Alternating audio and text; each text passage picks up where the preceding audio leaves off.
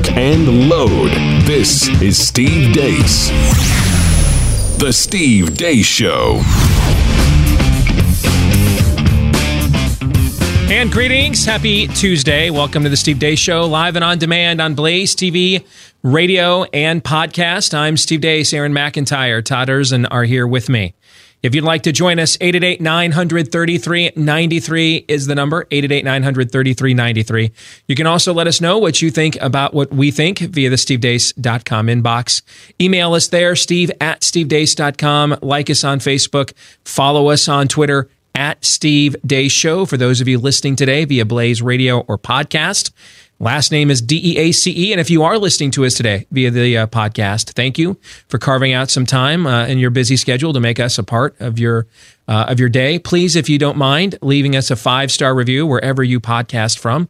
The more of those we get, the more likely we are to get more people like you to join us, and then the more likely we are to get to continue to doing this show that you have demonstrated you have questionable taste by liking. All right. Thousands of you have already left us those 5-star reviews. Thank you very much. We need even more. So please, if you got a couple of minutes extra today, if you wouldn't mind keeping them coming, we would be very appreciative. It's a jam-packed Tuesday for you.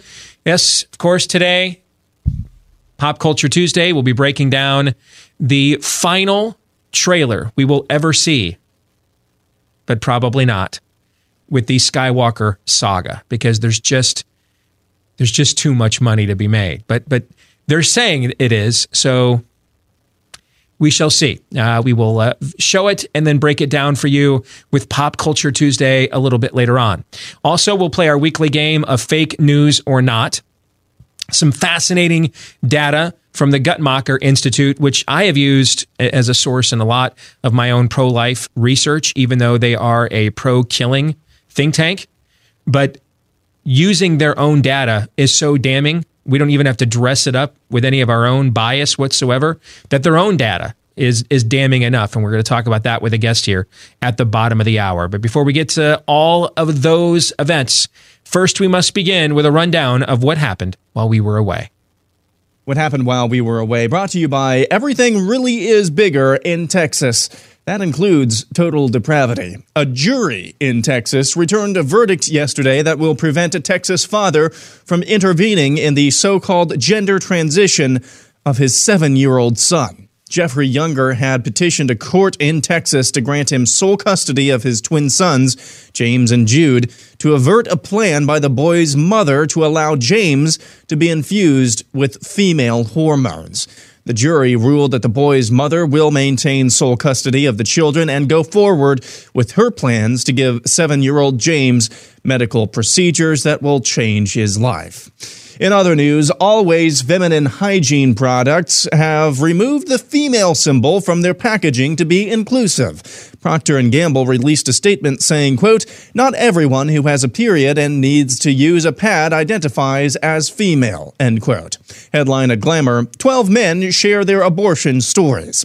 Learning Spanish today, today's phrase is, "I'm not so sure coming to America was the best decision." No estoy tan seguro de que venir a Estados Unidos haya sido la mejor decisión. Beto O'Rourke is back out there saying stuff. President Trump, perhaps inspired by Goebbels and the propagandists of the Third Reich, seem to employ this tactic that the bigger the lie, the more obscene the injustice, the more dizzying the pace of this bizarre behavior, the less likely we are to be able to do something about it. Did I hear you correctly say that perhaps he was influenced by Goebbels and the Third Reich in terms of telling a big lie? I just want to make sure that's what I heard you say.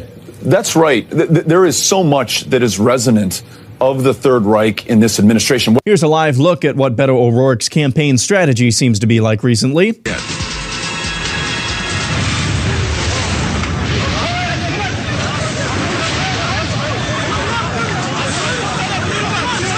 President Trump talked about the Democrats. I think they're lousy politicians.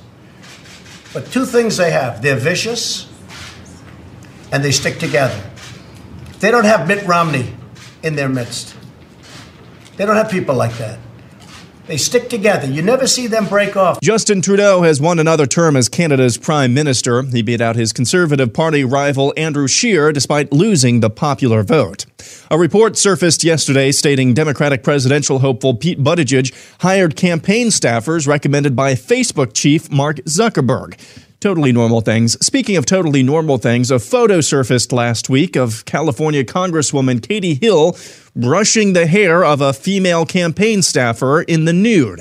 This followed a bombshell story from Red State alleging a so-called throuple relationship between Hill, her now estranged husband, and that campaign staffer. Totally shocking, but absolutely no mainstream media coverage of this story. Also, no comment from Hill's office. She serves as the vice chair of the House Committee on Oversight and Reform. Vice says, Americanizing someone's name to make your life easier is at best lazy and at worst racist. The general public, it seems, is starting to get fed up with the climate crazies. This video surfaced recently at an In-N-Out burger. Don't touch him! Don't touch him! Get your hands off me! Don't! And finally, praise and worship gone wrong.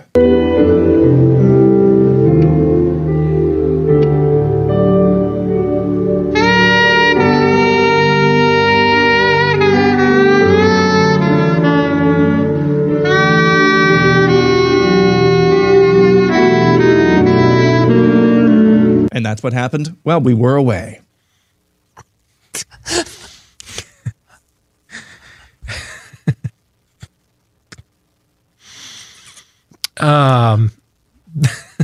Give me. It goes on for like another 2 minutes. I'm sure that it does. That's why I'm sure that it does. I'm sure they're sincere. That's what makes it so good. Aaron's montage brought to you by our friends over at Keeps who know when they see something that sucks, like that video you just watched, and also when it comes to losing your hair as well. What you may not know, though, is that the cause of your hair loss could be a hormone known as DHT. Now, there is a possible solution. The FDA has approved 2 hair care treatment products that help control your DHT and prevent hair loss. It's even triggered hair regrowth in a good percentage of guys as well.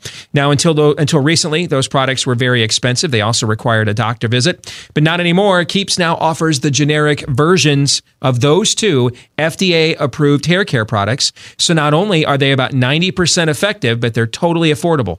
And right now, we're offering a great deal with Keeps as well. If you answer just a few questions, snap a few pictures of your hair, and a licensed doctor will review your info and recommend the right hair loss treatment for you. It's shipped right to your door. So if you're tired of losing your hair, here's that special offer. A free online doctor consult and 50% off your first order. That's right, 50% off your first order at keeps.com/grow right now. 50% off your first order at keeps.com/grow. That's keeps.com/grow. We're going to discuss the curious disconnect of Beto O'Rourke's presidential candidacy coming up in the overtime today. For those of you that are Blaze TV subscribers, it'll be up later this afternoon. If you'd like to be, blazetv.com/Deace is how you can get a discounted subscription rate, and we'll give you all the exclusive content we do every day here at Blaze TV, including our bonus program. There's a fascinating disconnect there, and we're going to discuss in our panel if we can explain the fact that Beto O'Rourke is become the incarnation of what the comments section at every lefty website and blog has ever said. Right? He's a vessel for what they say in social media, what they say, in forums, what they say in the comments section, everywhere you go. And yet, he is reaping no benefit from this at all. In fact, the more that he embodies their spirit of the age, the worse his candidacy seems to do. How do we explain this disconnect? We're going to get into that later today with the overtime right here on Blaze TV, blazetv.com/Deace. So let's get to some of the other things that are in the overtime today. I want to say this, the comments that Donald Trump says there about Mitt Romney and that Democrats don't have people like this, I have made this point for many years. The reality is, with a very limited exception, like a Joe Manchin in West Virginia, who will leave the reservation every now and then. The vast majority of the time, and I would say it's like 98%. If you vote for someone who pretends to be a Southern moderate, like Mary Landrieu, former Louisiana Democrat senator, she's going to have virtually the exact same voting record as Dianne Feinstein out of California. In fact, if you open up the first few pages of this book right here, Truth Bombs, where it begins is it looks at the Liberty scorecards at Conservative Review for elected Democrats in Washington who represent swing states, right? Places where Democrats can lose in presidential elections or statewide. And what you'll find is that their Liberty scorecard is further to the left than the Liberty scorecards of your Mitch McConnells, John Cornyn's, et cetera, who are Republicans in deep red states who cannot possibly lose. They're further, the Democrats in swing states are further to the left than the Democrats in certain states are, I'm sorry, Freudian slip, than the Republicans in certainty states are to the right. But see, here's the problem. Everything he says there is correct. Okay? But ladies and gentlemen, there's two people involved in this conversation right now.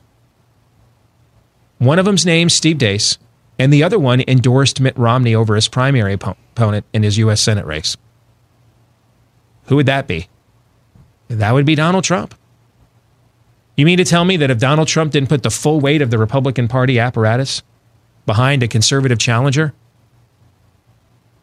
at the very least, he could have scared the hell out of Mitt Romney. Because one thing we have seen, as John McCain once said about Mitt, we agree, you are the candidate of change. At the very least, he could have scared the hell out of him and said, hey, all right, we only got 43% against you this time, but we'll come back at you next time and actually get the 51 we need to throw you out. Nope. He endorsed him. In fact, he endorses all of these rhinos in every single one of these primaries. All of these people that you don't like, that screw him over constantly, he endorses them all of the time. He has been really, he's been really no real threat to the swamp, really. Which just goes to show how much the swamp sucks, that it goes out of its way to discredit itself, to concoct crazy Russian collusion, storylines and P-tapes and everything else to get rid of this guy because they hate you so much. They're so afraid of you. But Which he echoes really, your magic hour conversation of yesterday. Yes, but he does nothing to move the Overton window within the party apparatus at all. Nothing. I mean, he can't get the Republican Party, and I don't know if he can't or he won't. I'm not close enough to the situation, and I know several people working in the White House. But one of the ways we stay friends despite our differences is I don't put baby in a corner with questions like this, and they don't do the same. I mean, hey, they'll call me up if they think I said something factually inaccurate on the show. They'll call me, and just like I'll do the same on the other end. But if it's an opinion disagreement, we don't do that. You know what I'm saying? And that's because that's how you stay friends with people, abuse relationships like that. So I can't get close enough to the situation to know if he just won't do it. Meaning if there's anybody inside there, we know it's not Javanka because they're the ones cutting the deals with all of these Republicans that screw the old man over all the time. Okay. Watching how they behave, I think we got a real raw deal here. I think this would have been a far better presidency if it would have been Don Jr. in the White House this entire time and Javanka were out there on the speaking circuit. But anybody else want to maybe disagree with that? No. I think it's pretty clear. Don Jr. I think is speaking on a speaking tour right now titled Culture War. That's the name of his speaking tour. I want to be on that speaking tour. I want to be on a speaking tour titled Culture War. That's like on my career bucket list, all right? We should have put that guy at 1600, and Team Javanka should be out there, doing the speaking circuit and the banquet circuit. We got the polarities mixed up here, okay? But he has endorsed all of these people that are shafting him all of the time. He's put up, in fact, who's the head of the RNC? What's her name? You guys know her name? Romney McDaniel. Yeah. That's the RNC is essentially when there's a president in the White House of that party, the RNC is essentially the political office of the presidency.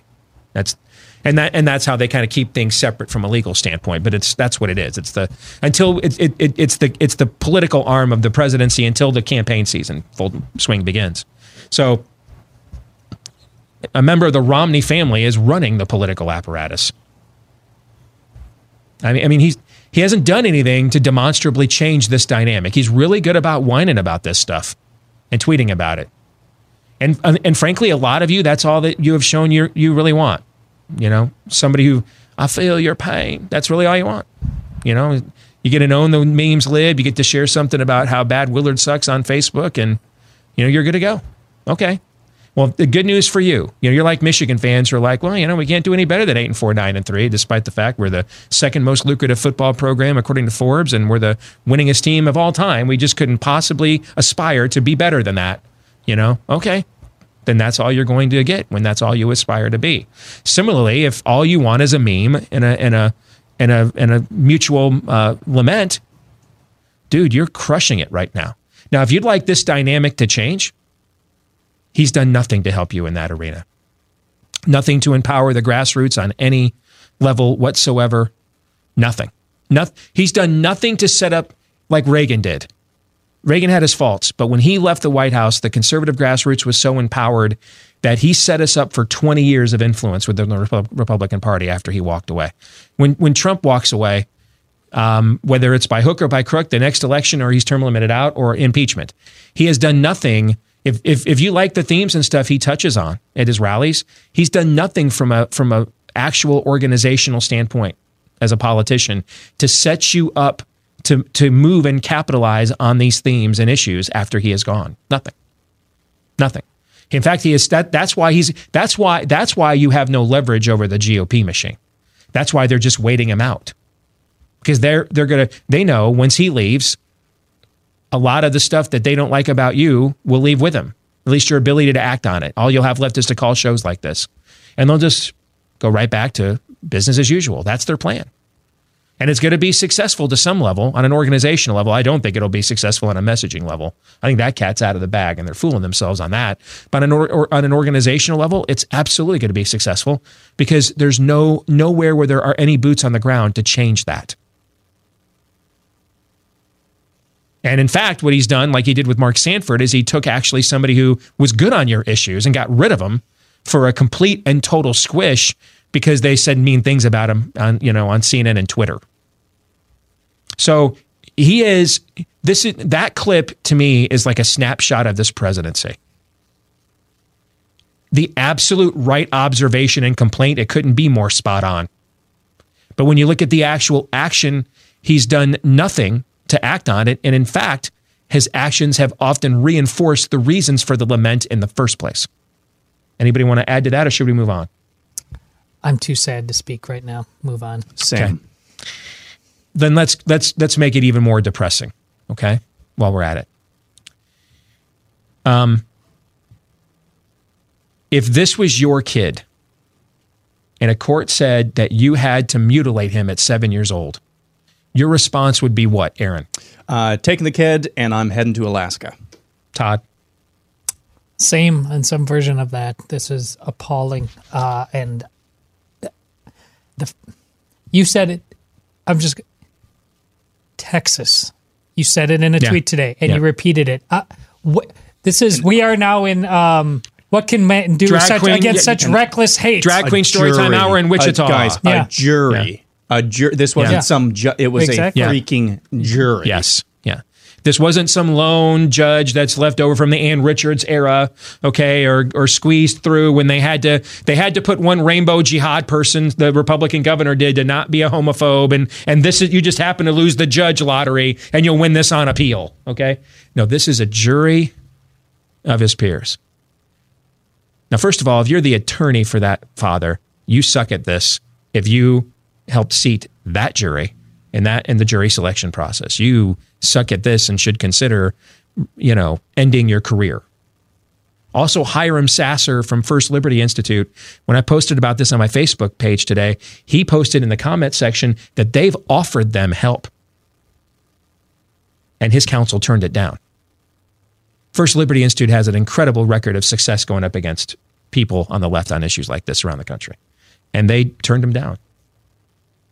That's Kelly Shackelford, Hiram Sasser, Ted Cruz when he was an attorney in this arena. That's who he worked with, were these people in Texas, and they offered to help, and his counsel turned it down. All right, so the dad's already clearly hired a terrible attorney, terrible counsel.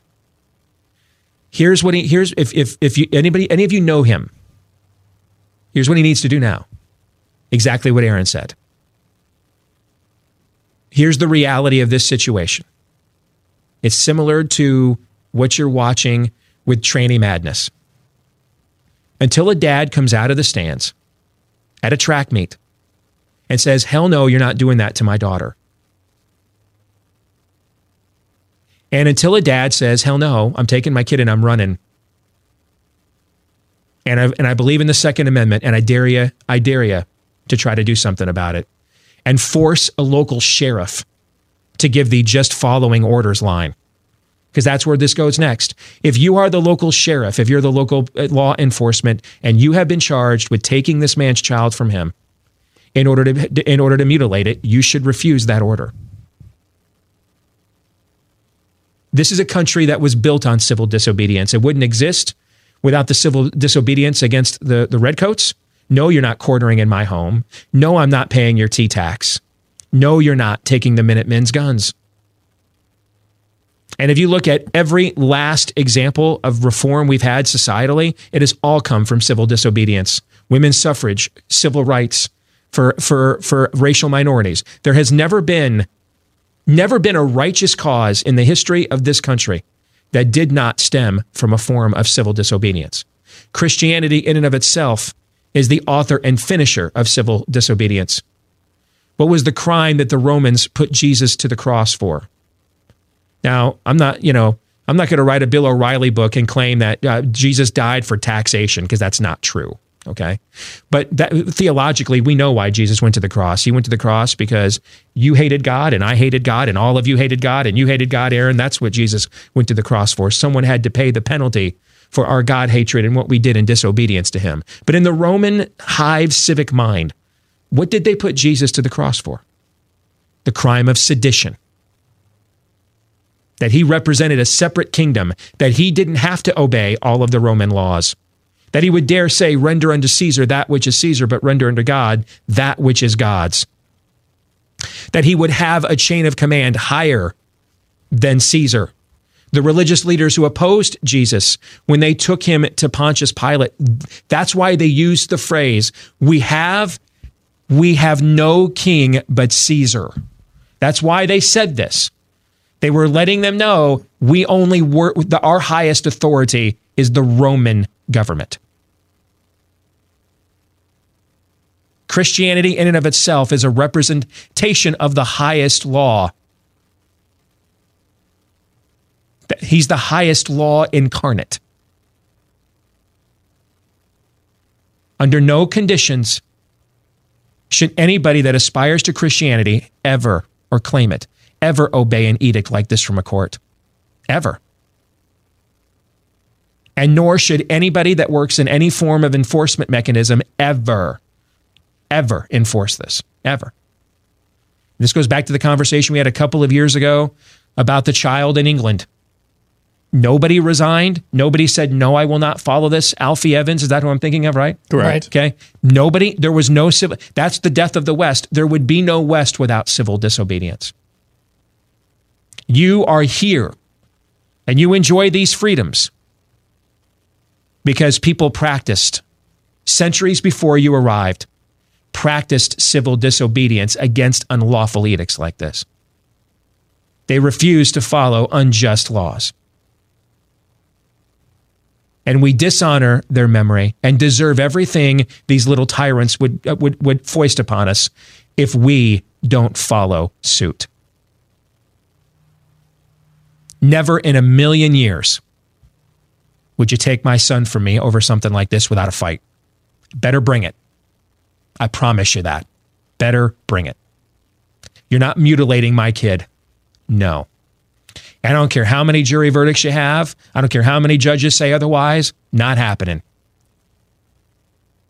And I don't care how many court orders you make. try to enforce them. Literally over my dead body is that going to occur. Literally.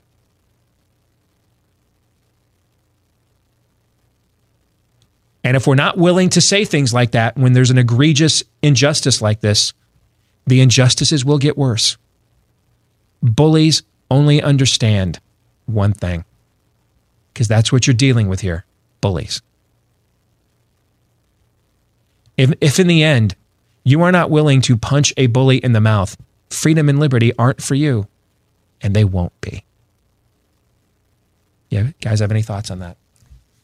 You are exactly where I've been in my spirit for the last 24 hours.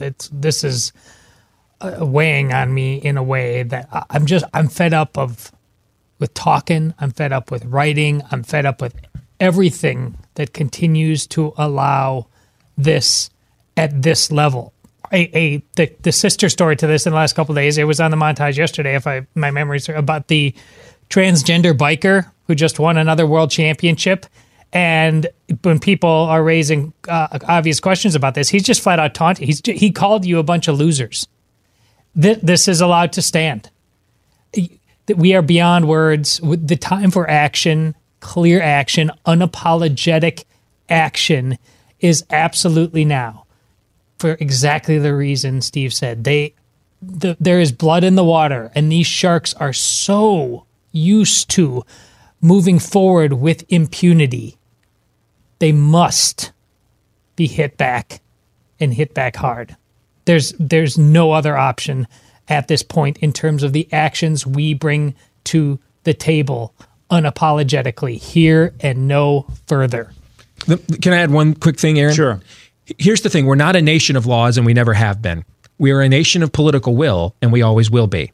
Unless you are willing to show the political system that there will be massive political fallout. You think they want headlines? How many of those local law enforcement down there in the DFW really want on their resume, gunned down a dad for protecting his kid from not getting castrated?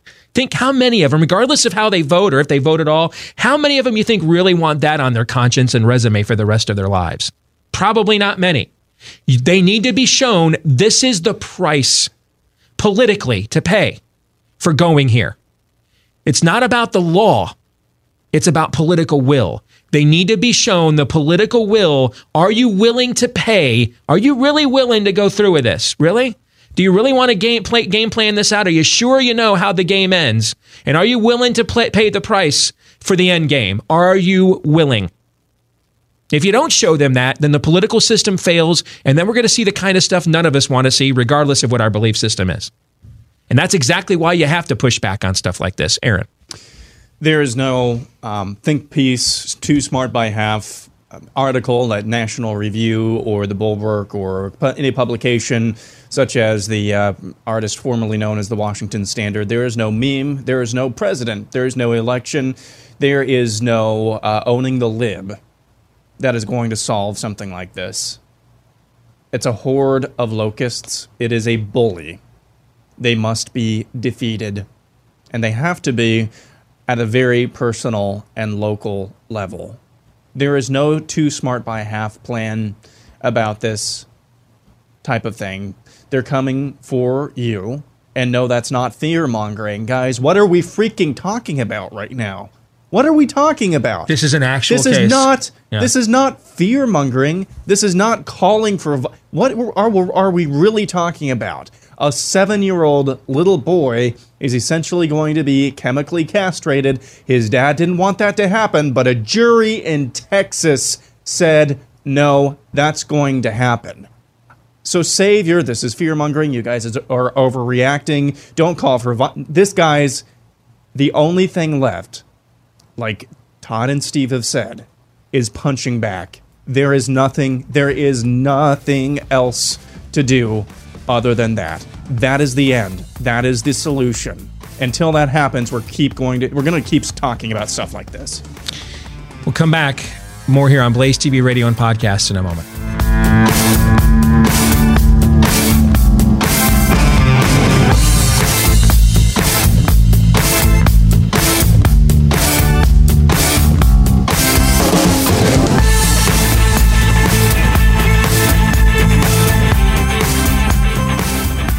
You know, you're right if you're looking for ways to protect your wealth, your retirement, your savings, your finances from trade wars, currency wars, or even biased media that has been spending most of this year trying to provoke a recession so they can get the election outcome they want next year.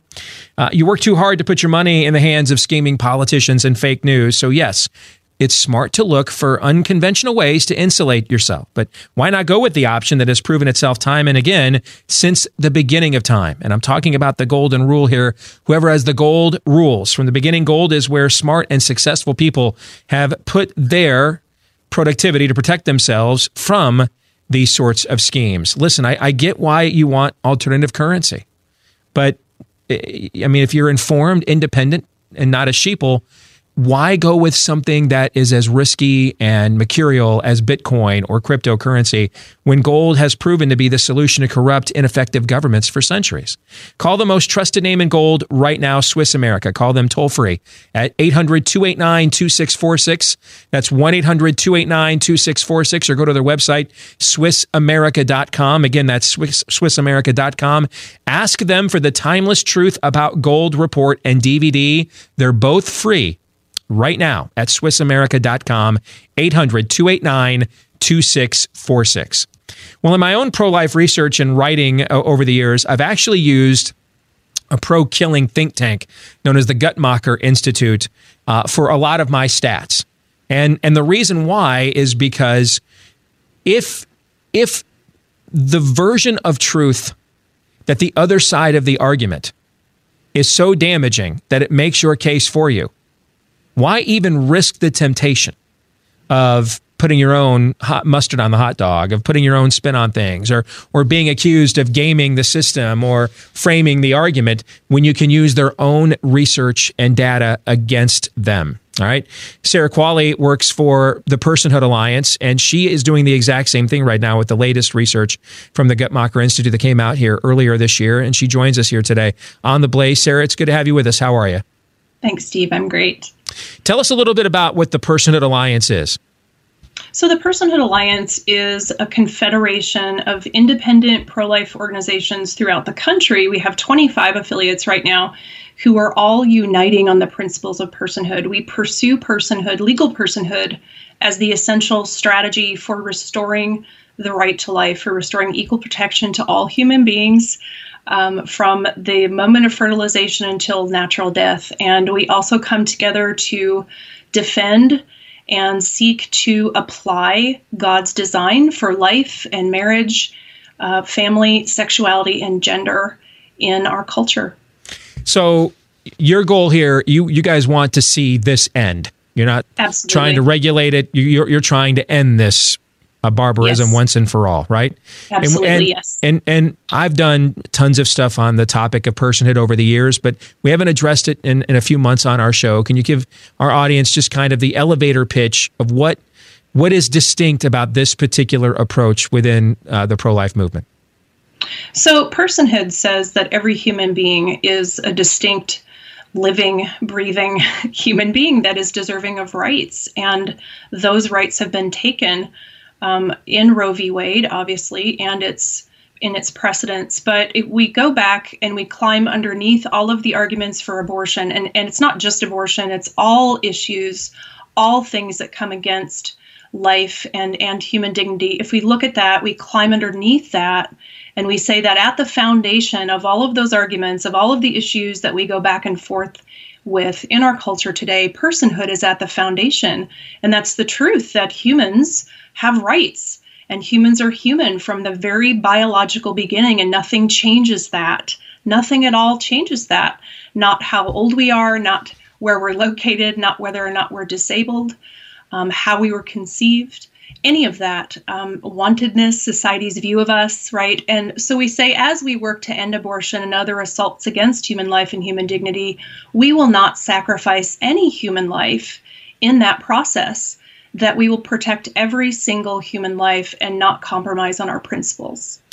So you took a look in the research you do for personhood. You took a look at the latest Guttmacher Institute research on trends and demographics as it relates to the issue of killing children. And you've got a bit of a different spin on this from some of the, I guess we'll say, better known national pro-life groups that are more prevalent when it comes to partisan political activism. Can you tell us where you would deviate from some of their spin on this? Yeah, so I think there's been a lot of celebration about the Guttmacher report over the past several weeks, in particular since it came out, and there always is every time this does come out. And so what I wanted to do is climb underneath those headlines and sort of like wait for the dust to settle a little bit and look past those celebrations and look at the claims that both sides were making.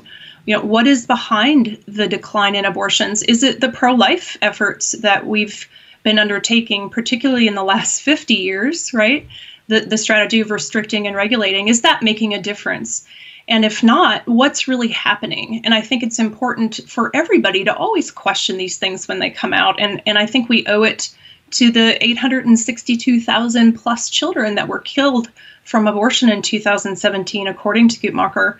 And so when we look at that and we start to drill down, we look at trends, we look at not just the Guttmacher report, but other data that we can pull in, other relevant data to say what is really happening on the ground and what does America think of abortion? And again, are our strategies working? And if not, what should we be doing instead? And what'd you find? Pretty alarming things, Steve, actually. I can give you some statistics. Guttmacher tells us that 88% of abortions occur in the first trimester. We know that. That's been a significant trend over time.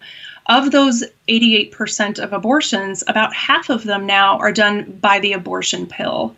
And that's a very interesting thing to note, because that access, webcam abortions for the abortion pill dispensation, also self-managed abortions, which is a colloquialism that is happening right now coming forward, these things are all increasing. So abortion in the first trimester is heavily concentrated, and that's not going to stop anytime soon.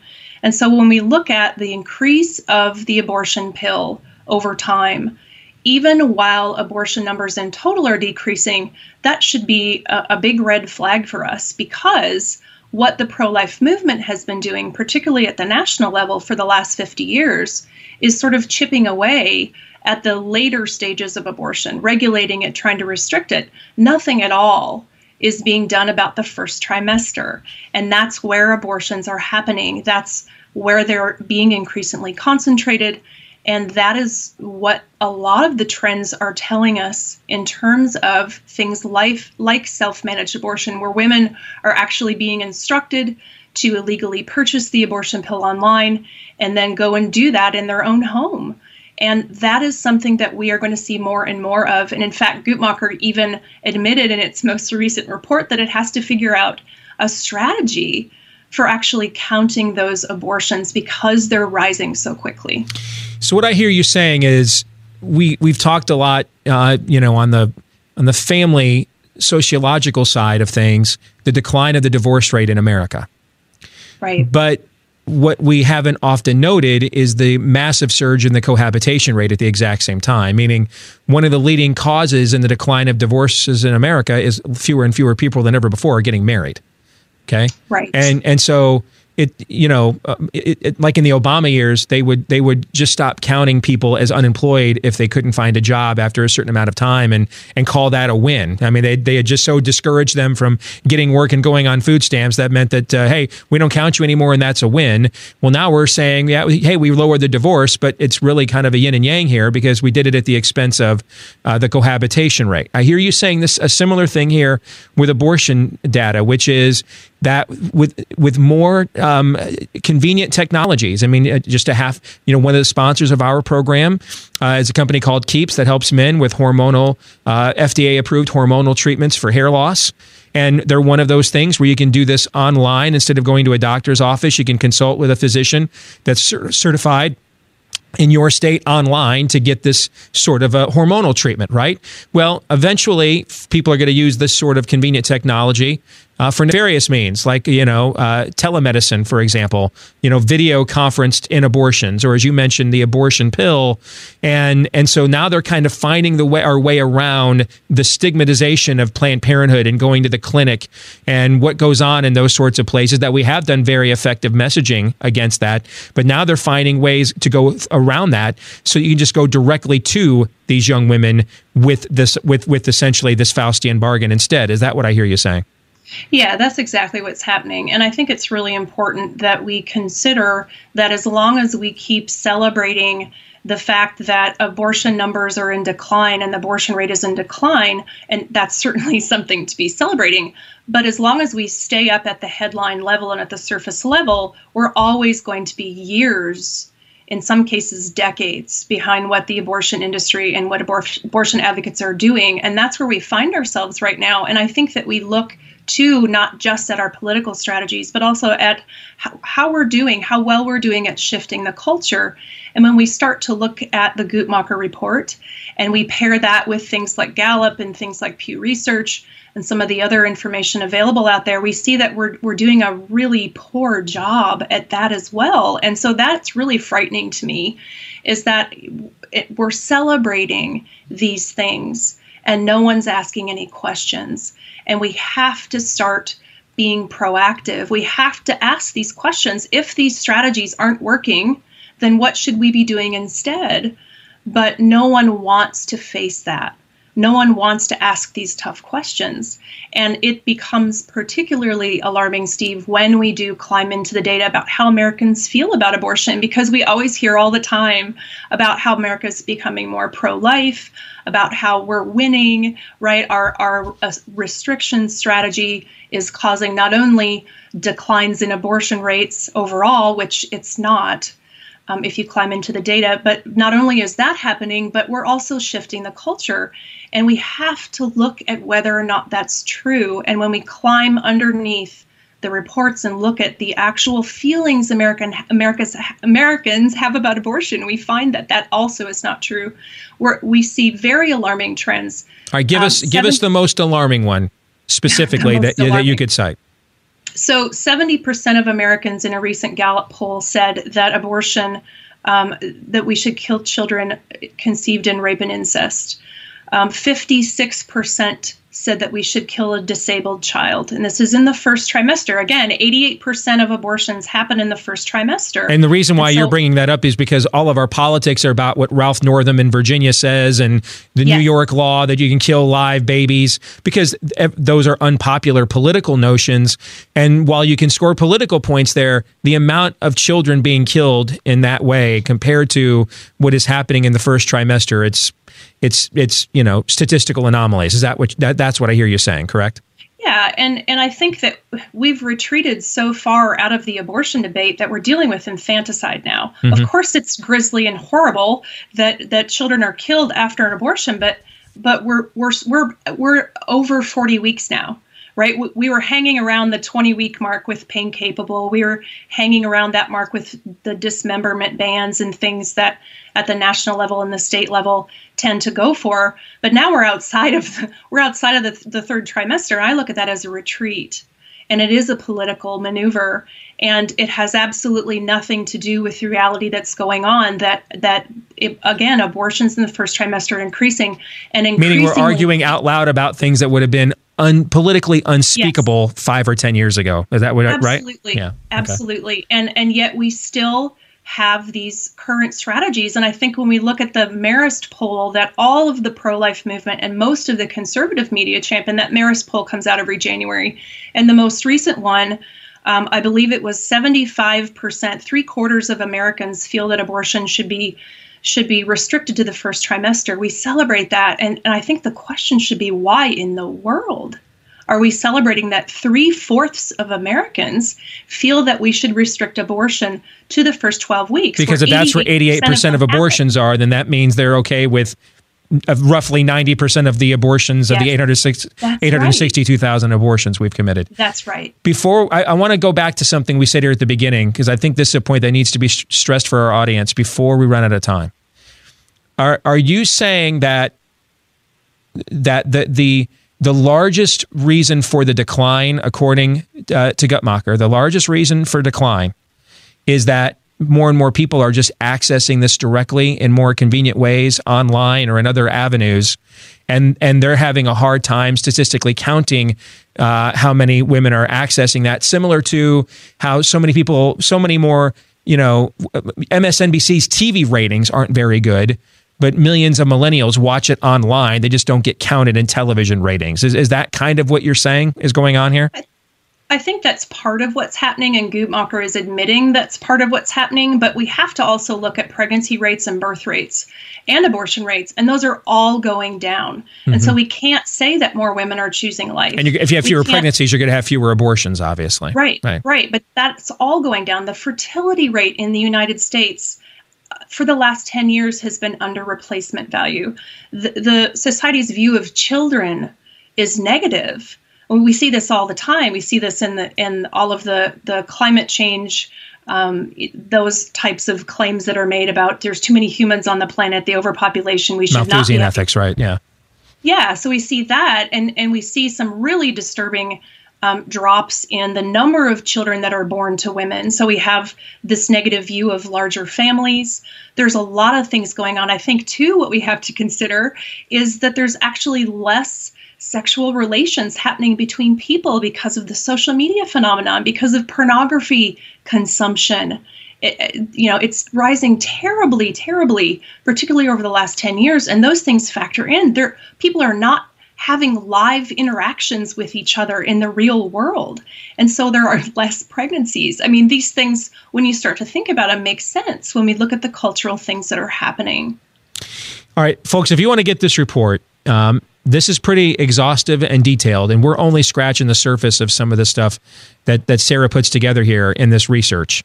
And it is sobering, but at the very least, it's a critical thinking exercise. I'd urge you to take a look at it. What I'm going to do here during the break is I'm going to put this up on our Facebook page at the top of the page. And I'm going to tweet this out during the break as well, the link to it. All right. So you can follow us on Twitter at Steve Day Show, or just go to our Facebook page, not the Steve Day Show one. That's just for, that's just for sharing video clips from the program. You want to like that's my personal Facebook page, Steve Dace. You want to like us there. I'm going to share the link to Sarah's work over there as well. And you can take a look at it and find out what you think about it and read it for yourself. Sarah, if people want to follow what you guys do at Personhood Alliance, where would you recommend that they go? Our website is personhood.org. We're on Facebook at Personhood Alliance, or we're on Twitter at Personhood for All. All right. Hey, Sarah, thank you very much. Good to see you. Take care. Thanks, Steve. All right. So I think that's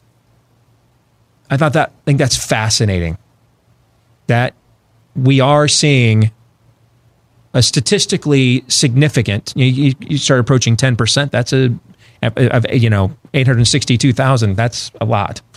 But we are seeing in the latest data from the other side, we are seeing a statistically significant decline in the amount of child killings.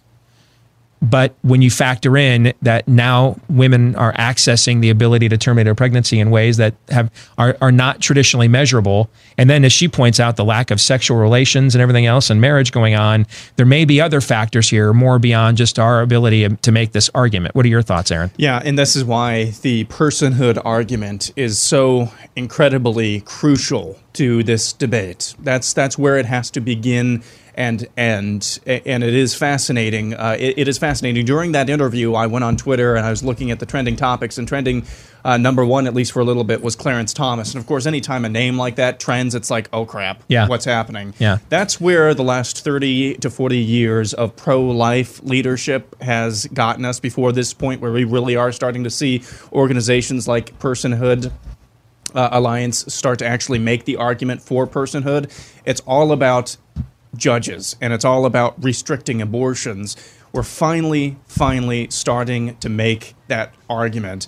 And when we do that successfully, those first trimester abortions like you were talking about and Sarah was talking about, those will start to go down as well. Todd, I'll give you a chance to comment on this when we come back. We'll have Fake News or Not and Pop Culture Tuesday as well next hour. Stay tuned.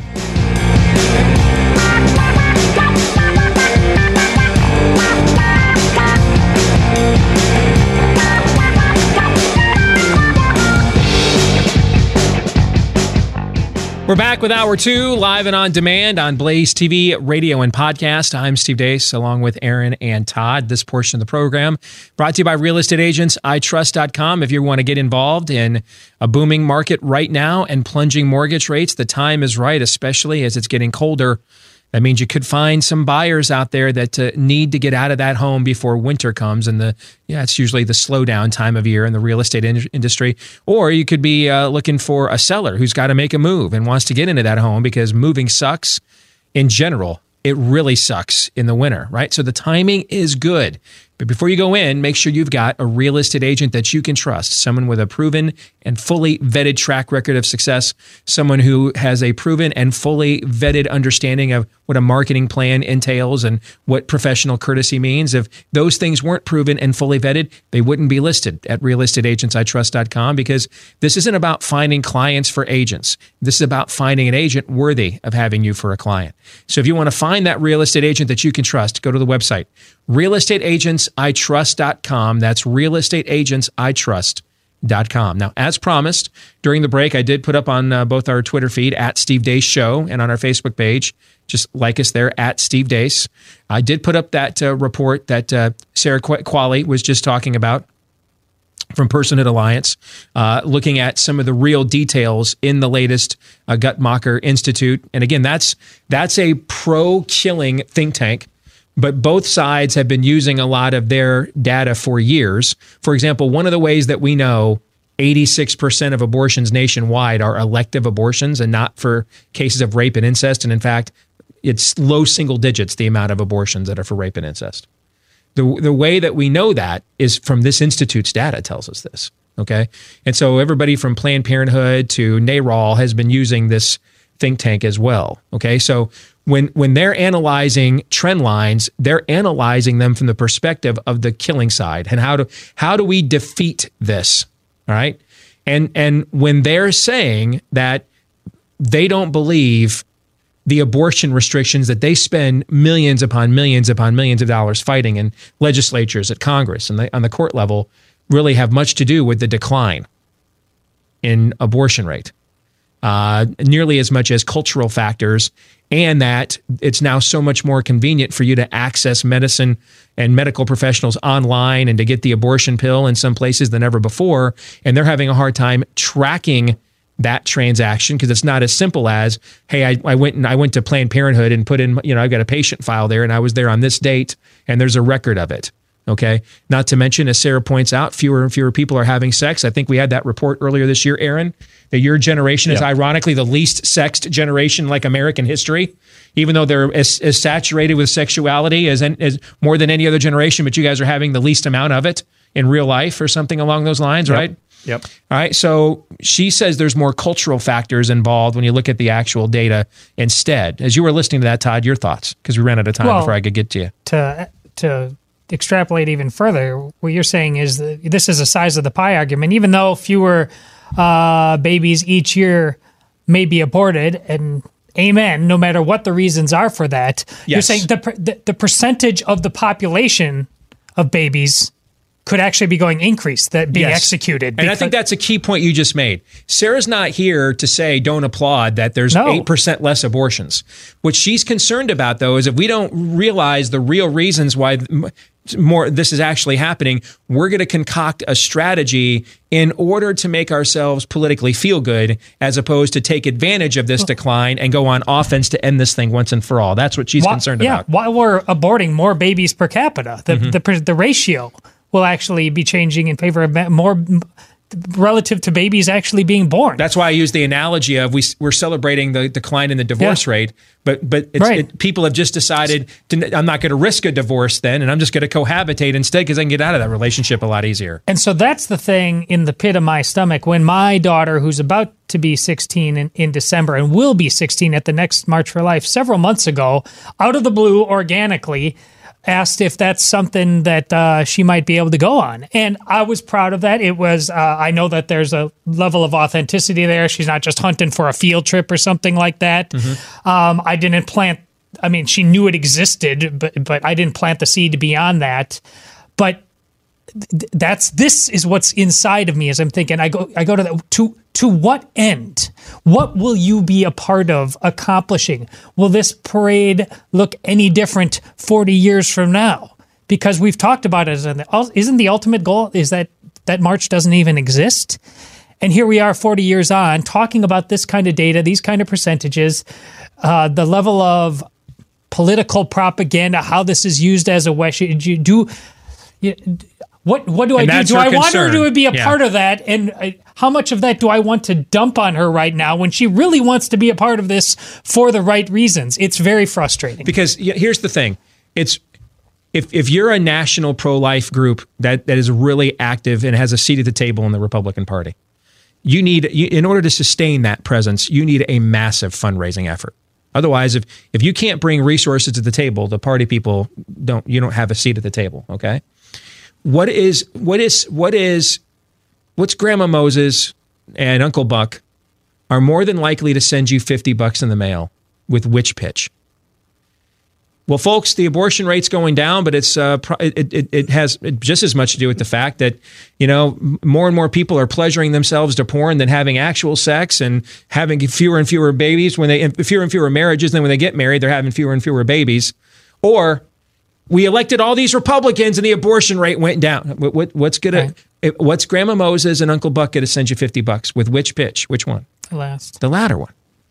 Now, that doesn't mean that pitch is always wrong either. But she's kind of that. So you don't have to agree with all of her conclusions. Read it for yourself. But if you've heard me say for years, any movement that's not willing to listen to its contrarians is not a movement anymore. It's a cult. Doesn't mean your contrarians are always right. Okay. But if you can't at least listen to their points of order and objections, if you can't overcome the objections of the contrarians in your own movement, you're never beating the people on the other team. Know what I'm saying?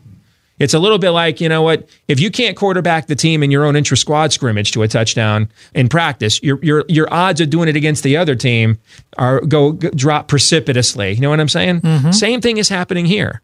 Now, there's another angle that she brought up that I didn't have time to get to because it would be a whole separate conversation with her. When you read the report, though, one of the things I find fascinating, Aaron, this is going to be in your wheelhouse too. One of the things you find fascinating is the massive disconnect the younger you go. And so the younger you go, the more if you're somewhat pro-killing, the more rabidly pro-killing you are. I mean, you're like, hey man, I'd like to put a stake in that kid's heart, out there in Times Square.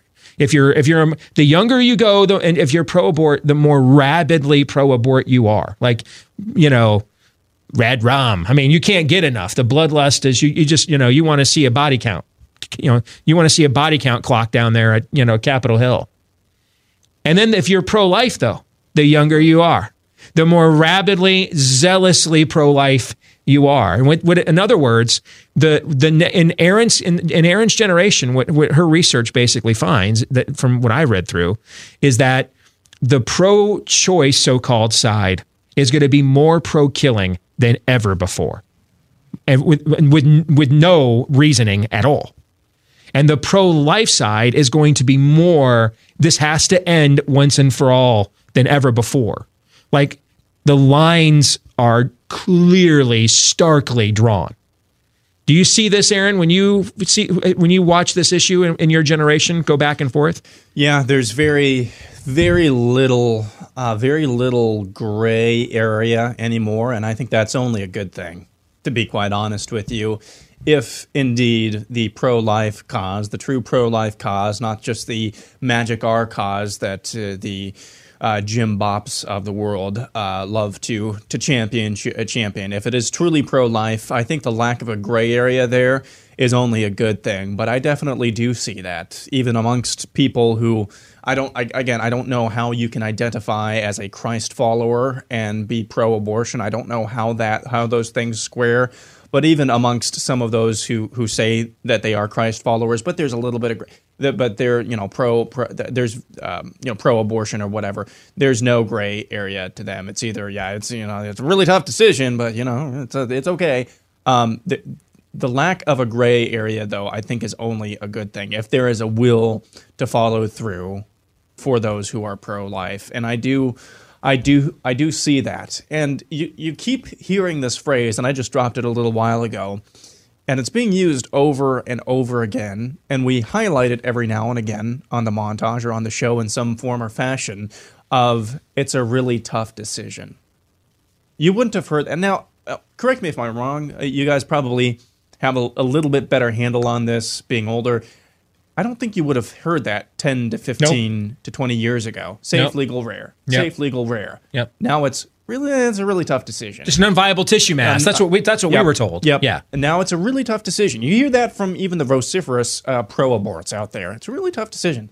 That is a sign that, one, what I just said, there is very little gray area. That is true. And two, that means that they are actually being confronted with the personhood question. That somewhere deep in that's not just a talking point. That somewhere deep down they are aware of what this is.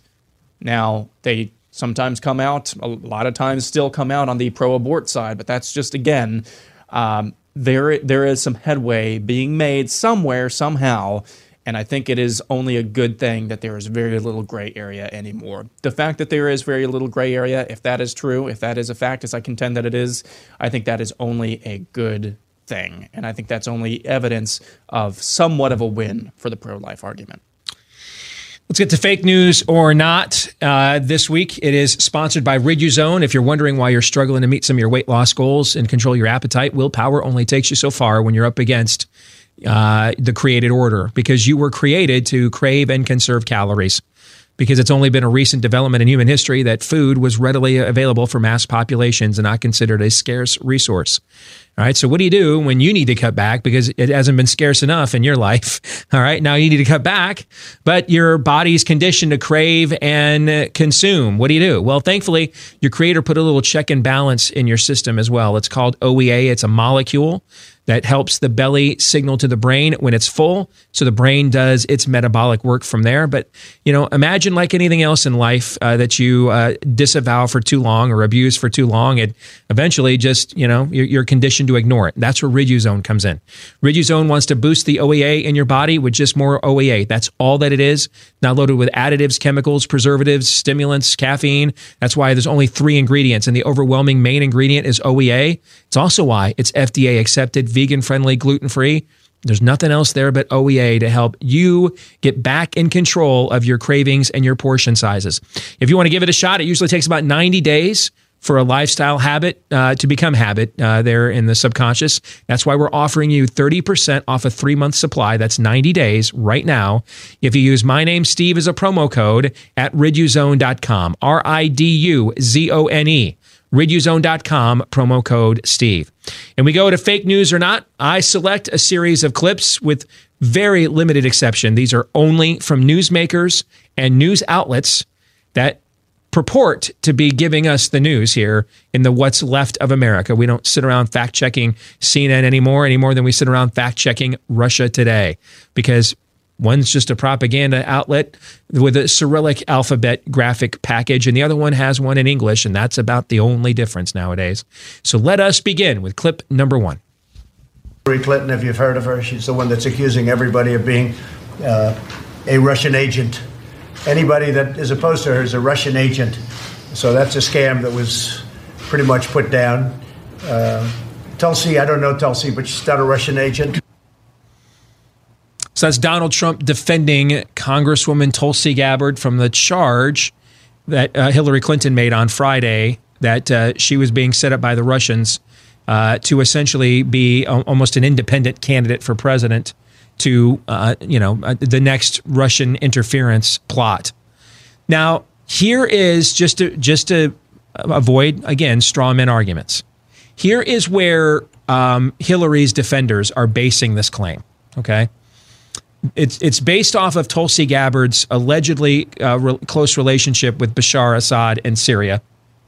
And there's plenty of people on the right, by the way, that view her as Assad's girl. Our own Jordan Schachtel, that we've had on the show how many times, would be among them. Okay? So this claim is not unique to leftists, we should say. There's plenty of people on the right that view her as sympathetic to Syria. And note that she's sponsored anti-Israel legislation in the Congress before. And so this notion that since Assad, when he took over from his old man, he wanted to be less of an avowed terrorist state because it kept running afoul of making money because the West doesn't like that. And so, they stopped being as openly pro-terrorist as they were when his old man ran the show when we were kids, Todd. And they were competing with Iran for the title of the chief state sponsor of terrorism, Islamic terrorism in the world. And so now he kind of rules it in a more Saddam Hussein sense. And the Russians under Putin have been helping him to prop him up for many years. And so this is where the Hillary people's contention here is that because of her relationship with her alleged relationship with Assad, because I don't know the particular specifics of it, that's just I don't know if that's urban legend or real. Okay, because we also know that she has served her own country in a uniform, and it still does. By the way, she still is a member. I think isn't she a National Guardswoman? I think still. Right. She just served during the candidacy. Yeah. So we know that's a fact. I don't know the tangled particulars of her alleged relationship with Assad, but that's the notion that because of her alleged relationship with Assad, and Assad is partially a puppet of Putin and the Russians, that you put two and two together vis-a-vis, and that's where they're making links to make their claim. So what do you think? Fake news or not? You can have the fake news on whether you think she's a Syrian asset or Trump's defense of her, which I think is clearly a classic Trump tactic of just throwing a wrench in there because he sees a divisive moment on the left, and why not take advantage of it? And God bless him. I don't blame him for that. What do you think, Todd? Well, in the most important sense, this is true news in that Tulsi Gabbard is not overtly a Russian asset. And I'm basing that, listen, we're in Brett Kavanaugh territory. There needs to be a smoking gun on this. Now, and the reason this is a long walk to where I'm going, but the Russians clearly are playing around with our electoral systems. And do they have designs on Tulsi Gabbard or somebody else or everybody else? I'm willing to entertain all of that, generally speaking. But when it comes down to the specifics of this question, and Tulsi Gabbard specifically, she deserves the benefit of the doubt, certainly from a person like Hillary Clinton in terms of such a charge. What she is trying to do to Tulsi Gabbard is what the left tried to do to Brett Kavanaugh. Interesting comparison. What do you think, Aaron? Well, I know relatively recently, within the last 2 or 3 years, and I was just trying to look up her name. There was a Russian spy of some sort, a woman who allegedly had some relations with, I don't know, people. Anyway, she was in the spotlight recently, and she was pretty good looking. And Tulsi Gabbard is pretty good looking. So therefore, all pretty good looking women are Russian spies. So this is fake news from Trump. Tulsi Gabbard, Russian assets, end of story. All right. Clip number 2. Well, they're going to be sent initially to different parts, get prepared, then ultimately we're bringing them home. Yeah, we're bringing our troops back home. I got elected on bringing our soldiers back home. Now, it's not very popular within the Beltway because, Lockheed doesn't like it, and these great military companies don't like it. It's not very popular. And outside the Beltway, my largest cheer in Dallas, I had 25,000 people close in that arena, a record crowd. I had so many people outside of the arena, thousands. My largest cheer that night was 2 things. We're building the wall. That's number 1. And number 2, and probably tied for number 1, was we're bringing our soldiers back home. So here's the reason I selected this clip. Because sometimes I just select a clip, don't tell you guys why it's in there, and then you ask me, well, what exactly am I responding to? And I tell you, well, that's part of what I'm looking for, is how you choose to respond it. I chose this for a very specific reason. I agree with every word he said. Every single word he said. I love pointing out defense contractors like that by name. All right? I've said many of the same things in that clip throughout the course of my career. And what makes me, I guess, different from the most of the people that were in 2016 in the Never Trump camp, like a lot of those people lose their minds over stuff like that. I'm like totally in favor of it. I just don't believe he's going to follow through with it. That was what I was dubious of. I remain dubious of it. All right. I agree. A lot of the crazy stuff that the system thinks he's violating norms, and that's why we got to save the democracy. I'm like, I'm all in on all that stuff. And that's why I also said when the whole thing in northern Syria with the Kurds began 2 weeks ago, with the announced withdrawal, what did I say? If we were leaving Syria altogether, I wouldn't have anything to say about that. But we're not. We're just abandoning this particular part of it with people who have died with us. And now we're sending those troops back to Iraq again now, while we sent 2,000 troops to the Saudis. And his rationale for sending troops to the Saudis was they paid for them. You know what that makes him sound like? A defense contractor. Well, we're mercenaries now. The Saudis paid for it. So, okay, so they're not called Blackwater, Lockheed Martin. They're just the U.S. Army for sale now. You pay. And we're there. That sounds like how a defense contractor thinks. War for profit. War Inc. That's why I selected this clip. Now, with that in mind, Aaron, you'd like to go first. Go ahead. Yeah, so I would say that this is, I think what is true about that is why he was elected. Yes, that is absolutely true. The follow-through is absolutely fake news. So this is the or. Okay, this is both fake news. I mean, this is Schrodinger's fake news right here. It is both fake news and it is not fake news at the same time. The real news is that he was elected for the reasons that he just articulated. The fake news is that he's actually following through on any of that. So this is Schrodinger's fake news right here. Todd? Fake news, and I refer you to his transgender edict and how that was carried out to know. So you know that it's true. Yes. There's no there. But James Mattis is an overrated general, Todd. I'm going to reset this clip from earlier in the show for fake news or not. Watch it again. I think they're lousy politicians. But two things they have. They're vicious and they stick together. They don't have Mitt Romney in their midst. They don't have people like that. They stick together. You never see them break off. Again, as I pointed out top of the show, every word of that is true. But he's endorsed a lot of these people when they've been challenged in primaries, as Romney was. He endorsed Romney in his primary. He has put none of the political muscle of the White House behind ridding himself of nuisances like this and putting people that are loyal to the issues that he ran on. And instead, what he did is he took a guy like Mark Sanford, who was actually loyal to those issues, just didn't like himself, Donald Trump, and got rid of him to put in a squish in that seat instead. So you guys didn't want to comment on this last hour because it so depressed you. Similar stance here now? No, that's mostly fake news from this perspective. The Donald Trump running for president, looking into the future and looking at that, Donald Trump commenting right there would have just mocked the hell out of him for being weak and not being a guy. Cuck move. Yeah, yes, it's a cuck move. So you're now you're relying on all the same. You endorsed Mitt Romney to come here and use the platform of a U.S. Senate seat to disrupt your presidency and undermine you at every turn. Why did you do that? If that's not a cuck move, I don't know what the Urban Dictionary definition of the term is. He's using a Mitt Romney move to rip on Mitt Romney right now. It's funny you say that, Todd. Can we just get to the next clip? Yes.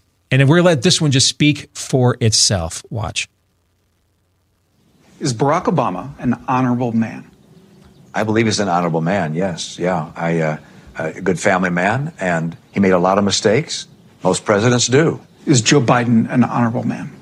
I don't know Joe Biden terribly well, but from everything I've seen and the interactions I've had with him, he seems to be a man of honor. Is President Trump an honorable man? I knew where you were going, but I'm not going to let you catch me in a corner.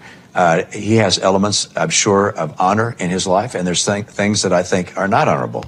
And I mention that because of the payment to a porn star for sexual relations outside of marriage. Look, I'm one of those who believes that we have a responsibility to be honorable and faithful to our wives.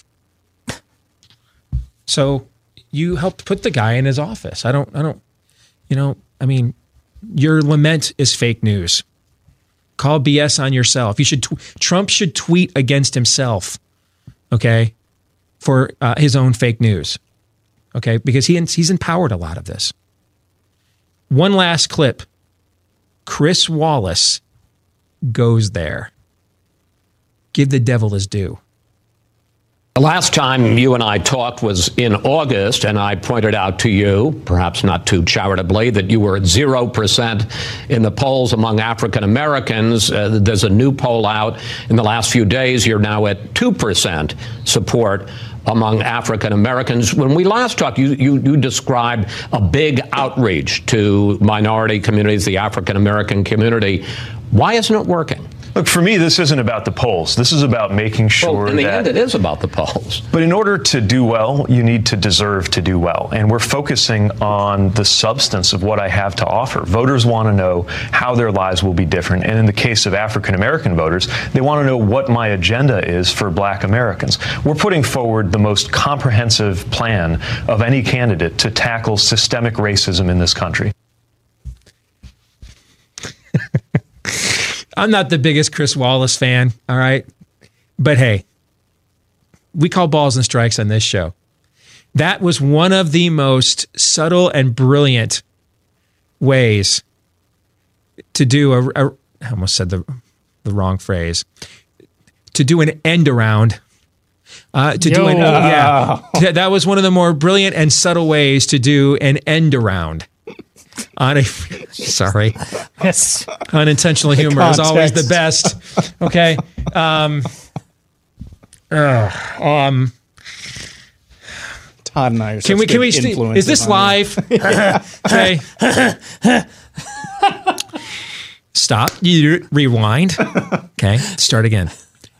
I'm not the biggest Chris Wallace fan out there, but I have to give him mad props there. That's a professional way to do a subtle yet pointed end around a can't move on. Even better. Around a sensitive subject matter. All right. He doesn't just hit him right in the face with it. He comes up from behind and just kind of sneaks it in there. All right.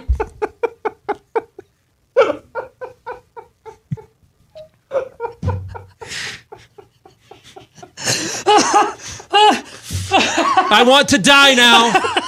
I want to die. Politics is hilarious. That all being said, there's a substantive conversation there. That's true. And it's uncomfortable to do it. But if let's say you're right and about what his prospects really are, you've been right this whole time. I'm just telling you what Chris Wallace is alluding to will become a national issue. I'm telling you it will. If he is on the ticket. If Yes. he's on the ticket Yes. at all, the Democrats are going to lose by about 6 points at least. I'm going to put that out there right now. I don't know that it will be that much, but I think what you saw in Milwaukee, where you saw 20,000 black voters that voted for Barack Obama twice, didn't show up and vote for Hillary Clinton, and that's about 90% of Trump's margin of victory in the state. I think you could see that mirrored in maybe you won't see it mirrored in the urban centers and you know the places that are hard left, okay? But in the urban centers like in Detroit, Michigan, Flint, Michigan, in Milwaukee, Wisconsin, Philadelphia, Pennsylvania, Charlotte, North Carolina, Cincinnati, Cleveland, Ohio, in places like that, you will see it. Put a number. You always talk to me in football about what the home field advantage is worth in terms of points, a field goal or something like that. Yep. Put a number on this in terms of the swing. What is this issue, this candidate? What's the That's number? a great way of looking at it. I'd say he's a maybe I'm close to where Aaron's at. I think he's a 3 to 5 point albatross. Because you don't just diminish the turnout of one of your core bases, but if you want to know if you ever want to know how many white evangelicals in America would be willing to vote Republican, really, this is your this is your petri dish to find out. You know what I'm saying? Yeah. This would do it. So you combine that and that other factor, that is maybe about the swing that Aaron's talking about. All right, Pop Culture Tuesday, the new Star Wars trailer next.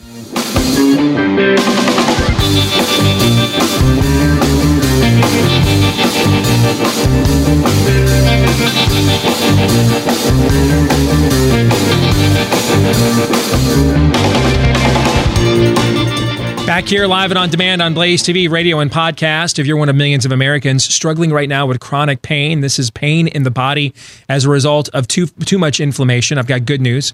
Relief could be just one web click away. It's called Relief Factor. You can get the starter kit right now at relieffactor.com. That's relieffactor.com. What's the starter kit?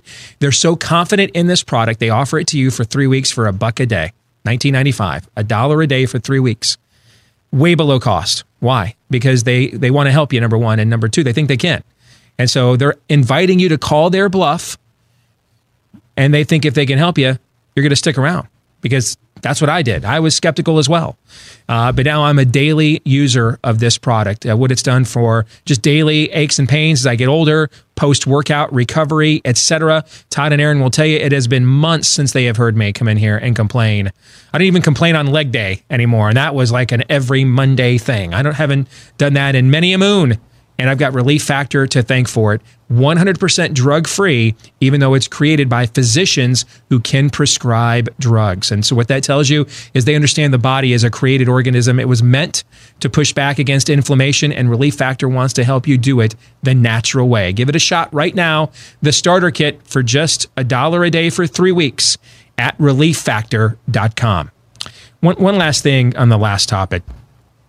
What makes it difficult in any other context, with any other politician, on any other issue, that had an issue that was sensitive politically to discuss in an open forum without, stepping on a down power line, right?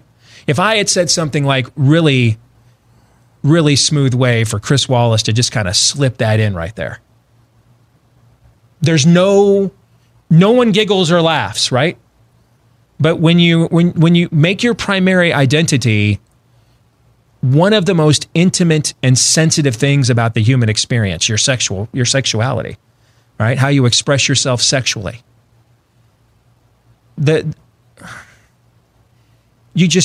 do you I don't even, you know what I'm saying? Enough said. Yes. Yeah. Because how do you avoid just walking into metaphors and slang and everything else on a consistent basis, So, and you just got a taste of. Let's talk about a bad Star Wars movie. Yes. All right. So, Pop Culture Tuesday, you and I look at the intersection of of pop culture with conservatism at this time each week on the program. So, of course, you want to talk about some foreshadowing? This probably gave everybody a hint of what we were going to talk about today. Last night it debuted. We're being told this is the last time we'll ever get a Star Wars movie trailer about the Skywalker saga. All right. But for now, we're going to go with it. All right. So they unveiled this to the world last night over at Disney/Lucasfilm. Here it is.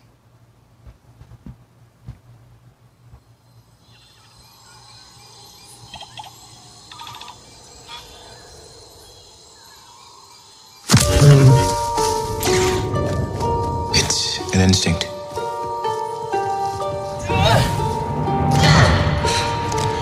A feeling. The Force brought us together.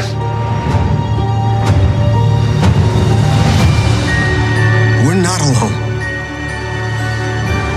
Good people will fight if we lead them.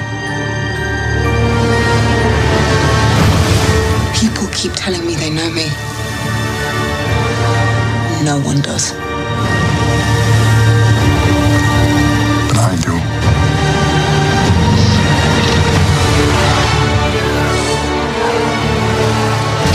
Long have I waited.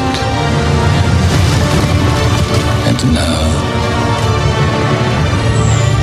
you're coming together.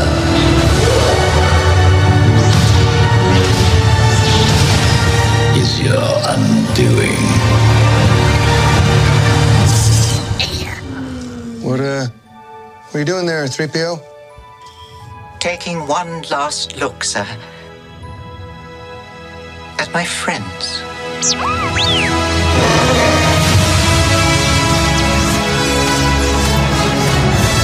Confronting fear is the destiny of a Jedi.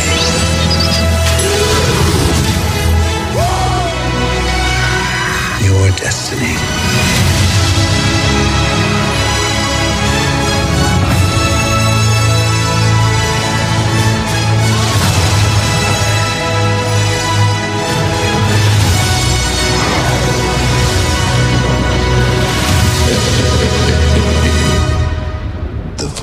with you. Always.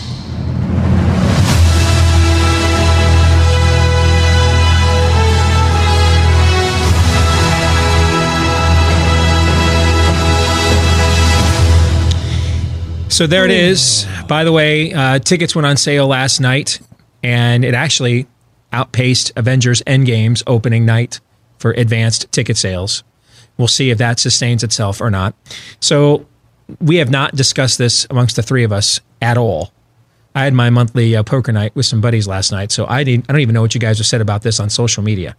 So we're all going to kind of compare notes and share our thoughts. And Todd, let me start with you. And you know what? I'm not going to ask a leading question. Just give me your thoughts. Go ahead. Man, we're going on, 40 years since 1977? May 15th, 1977. Yep. The nostalgia in there, that it's undeniable when 3PO has that moment and then Chewbacca growls to it. That's our childhood. Yep. And there's say goodbye to friends. I get a tingle inside. As frustrated as I am with that, that's like this. That's the fun side of it. And then I can watch Chewbacca. It has to do with the new characters. It looks like it's Poe and Finn running down that corridor, and Chewbacca's got the laser cannon. It's just Star. Like Star Wars. Yep. But then there's it's a show about nothing. I go Seinfeld. We already knew that the Emperor was coming back. We know that who is Rey, but you learn nothing in that trailer. Unless there's some Easter egg that I'm not spot, you learn absolutely nothing. And I think they can't tell you anything because if they do, it's going to be preposterous or let the entire cat out of the bag. Because I could see this movie actually having them bringing back.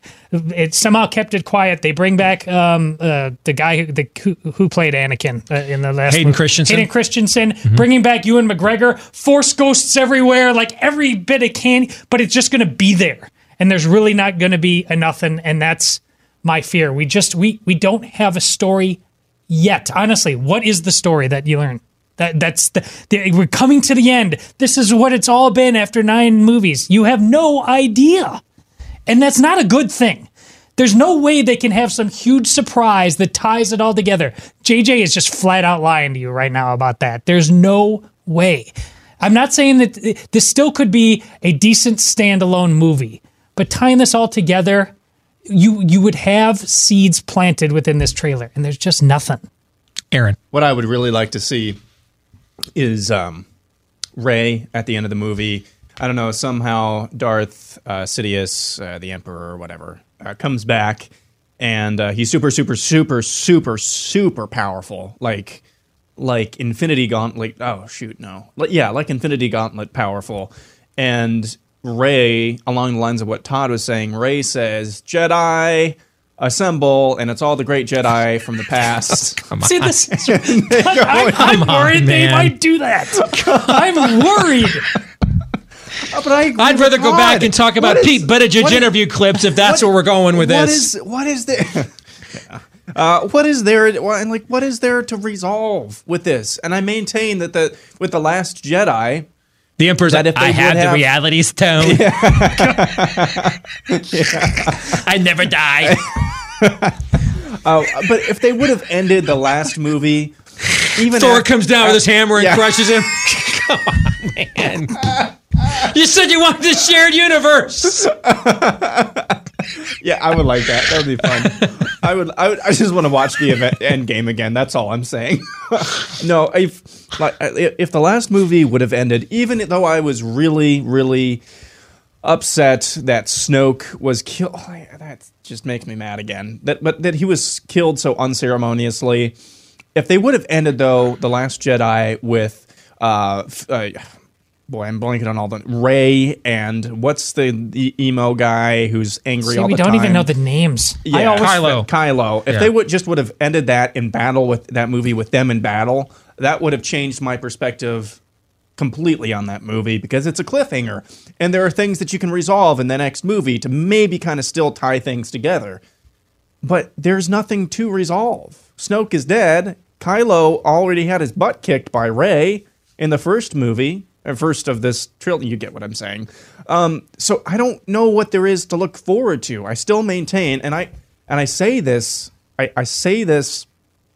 I'm not trying to troll you, Steve, but I still am thinking that this is going to be better than The Last Jedi because I don't see how that could have been worse. So there's that. So I think the trailer, in terms of its look and cinematography, is beautiful. Oh, yes. Yeah, no kidding. I mean, it just, it reminds me of, 15 years ago with where CGI was at that time, how, the end Return of the King just totally maxed it out. You know what I'm saying? I mean, it was just stunning. And now we're 15 years with even better technology now. And I mean, I just am, wow. I mean, you watch it and you just think, I'm Double rainbow across the sky. Yeah, I may miss the story the first time I see it because I'm just going to sit in here like a 5-year-old kid, like watching it. Okay. So the look is incredible. I think you'll be surprised that I don't know that I'm as pessimistic about the outlook as you are, but I agree with your view on the story. And I think it goes back to something we've talked about many times before, but they didn't have a story arc laid out for this.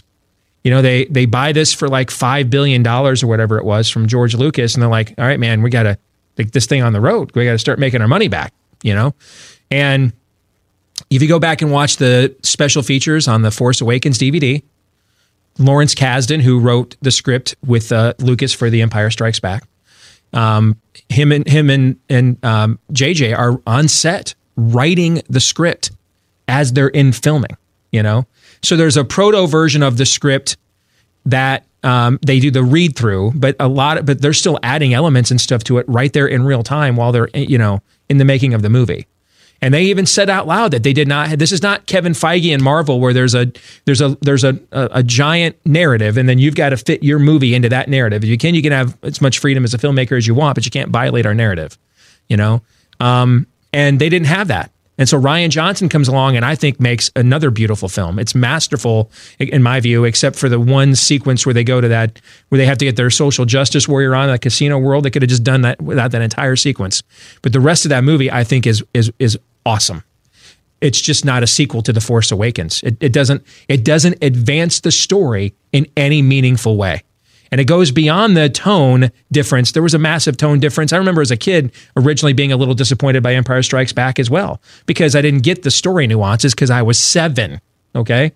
But the more and more, the older I get, the better that film is, and I can now see how far it advanced the narratives of the seeds that were planted in A New Hope. Rian Johnson undermined a lot of that. Rey, all the debates we had, is Rey a Solo, a Skywalker? What is she? Is she a Kenobi? Your parents were junk traders. Okay. He undermined and blew up a lot of what you thought Force Awakens was somewhat leading you to. And I think the challenge they've had with this movie all along is they know they've got to course correct. They know they do. And they have been saying that they know that they do. But where your pessimism comes in is we've now had a teaser trailer. And I actually think the teaser trailer was better than this trailer from a marketing standpoint. And the reason why is because you finally get a marketing angle with the Emperor's laugh at the end. What does that mean, right? You don't walk away from this thinking at all, what does any of this mean? And that's where your leftover skepticism from the last movie. Hey, you keep telling me you've got to course correct from what happened in the last film, but you still haven't shown me yet. And you mean to tell me there's nothing you can show me that doesn't blow the whole plot of the movie away? I'm skeptical of that. And so if there's nothing you can show me that doesn't blow the whole plot of the movie away, I'm wondering if maybe you were able to actually pull off the story you told us you had to tell, right? Is that where you're at? Exactly. I don't blame you for that. And that's why I think this is I've talked before, there's a guy he's a big lib, but I love his movie analysis. It's funny. His politics and mine can be much different, but we almost always have the same views of fanboy movies. John Campea has a very popular movie blog. He used to work for AMC Theaters. And that's, your view is his view of this. This looks absolutely beautiful, but this is a missed opportunity. And what I like about John is he thinks your social justice warrior complaints about The Last Jedi are totally wrong because he agrees with a lot of that politics. But he also acknowledges that you are a valid member of the Star Wars fan base and they unnecessarily alienated people like you at the same time. You know what I'm saying? Yeah. That's what I like about John. Okay. And his concern is that they missed an opportunity to throw something in there beyond the nostalgia that you mentioned, to throw something in there that they understood what you needed to see, and you're going to see it. Okay. Something. They never did that. And I think that's a missed opportunity. I agree with you. I would love nothing more than to feel wrong coming out of this trailer. Like maybe I missed their ability to fix this thing. And not one thing. And now that one scene towards the end when Rey is in the distance and she's looking at something and it looks black. And it's I thought probably for a second the Emperor on his throne. I thought it might be, but it looked kind of mechanical. I thought it might be Vader. I think it's the Emperor on that throne, I think is what it is. But other than that, I've seen it 3 times now. I can't. I was excited to see it. I was not looking to hate it. Did you throw me a freaking bone here? Right now you're where I'm at with Michigan football, man. I'm all in. I want to believe, but I cannot let you break my heart again. So I'm defensive to avoid you crushing my soul one more time, right? That's where you're at right now? Yeah. Yeah. Aaron, what do you think? I'm there too, and I don't have the emotional connection to Star Wars that either of you have because you're both pretty old. You're older than I am. Yes. No. Somebody this weekend, I kid you not, on my daughter's soccer team asked if I was my daughter's grandfather. So I got it. Yeah, that happened. But I'm still a big Star Wars fan, I would say, and I just wanted a good story. I completely agree. Even the first movie as well, the first of this new trilogy, I thought that was beautiful too. I thought the second movie, I've never debated that it was a beautiful piece of filmmaking. I just want a really, really good story. And maybe it's Marvel's fault for setting expectations really, really high now. Mm-hmm. I mean, like me and my girlfriend were talking about one time that going to the movies is not really going to be so much the same. Because you've been to so many Marvel movies and you keep that experience up, and there are things to look forward to, the post-credit teasers and what have you. Yep. And that thing's over now, and that's it doesn't a great point. Feel the same. Yep. And I wanted something like that from this new Star Wars. Really, really wanted that. And it's obviously not going to happen. That's a great point your girlfriend made, because I love the experience of going to the movies. I've got a nice setup in my home, but it doesn't beat the smell of the popcorn, the bigger screen, the trailers, and my standards now with what, I mean, I remember walking out, when we walked out of Endgame, all of us they freaking did it, man. Yeah. They freaking did it. Yep. Like they did, there's no way they could pull it off. And we're like, they freaking did it, man. Oh. Okay. And so now, I mean, I just had the hair on the back of my neck stand up, even remembering that. When Cap caught the hammer, I was yes! like, yeah. Yes. Yeah. And I mean, I've never seen an audience more into it than that moment. And I'm kind of at the point now where I would just go to movies that I thought maybe it'll be good, but I enjoy the experience.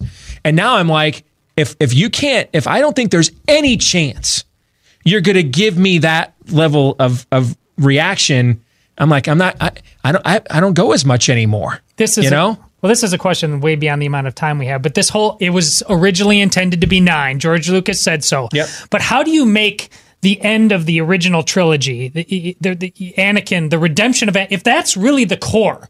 I mean, what is there really to say in the last 3 movies? I think that's been the struggle with this. Before I even saw Force, that was the question in my heart. Like, isn't this thing There's really only over? 2 stories to tell. That is who is Rey really, and the redemption of Kylo Ren. Those are really the only 2 stories left to tell, in my view, from a guy who has written some stories himself, just nowhere near as successful. All right, great show, guys. We're going to stick around and do the overtime. For everybody else, John 3:17.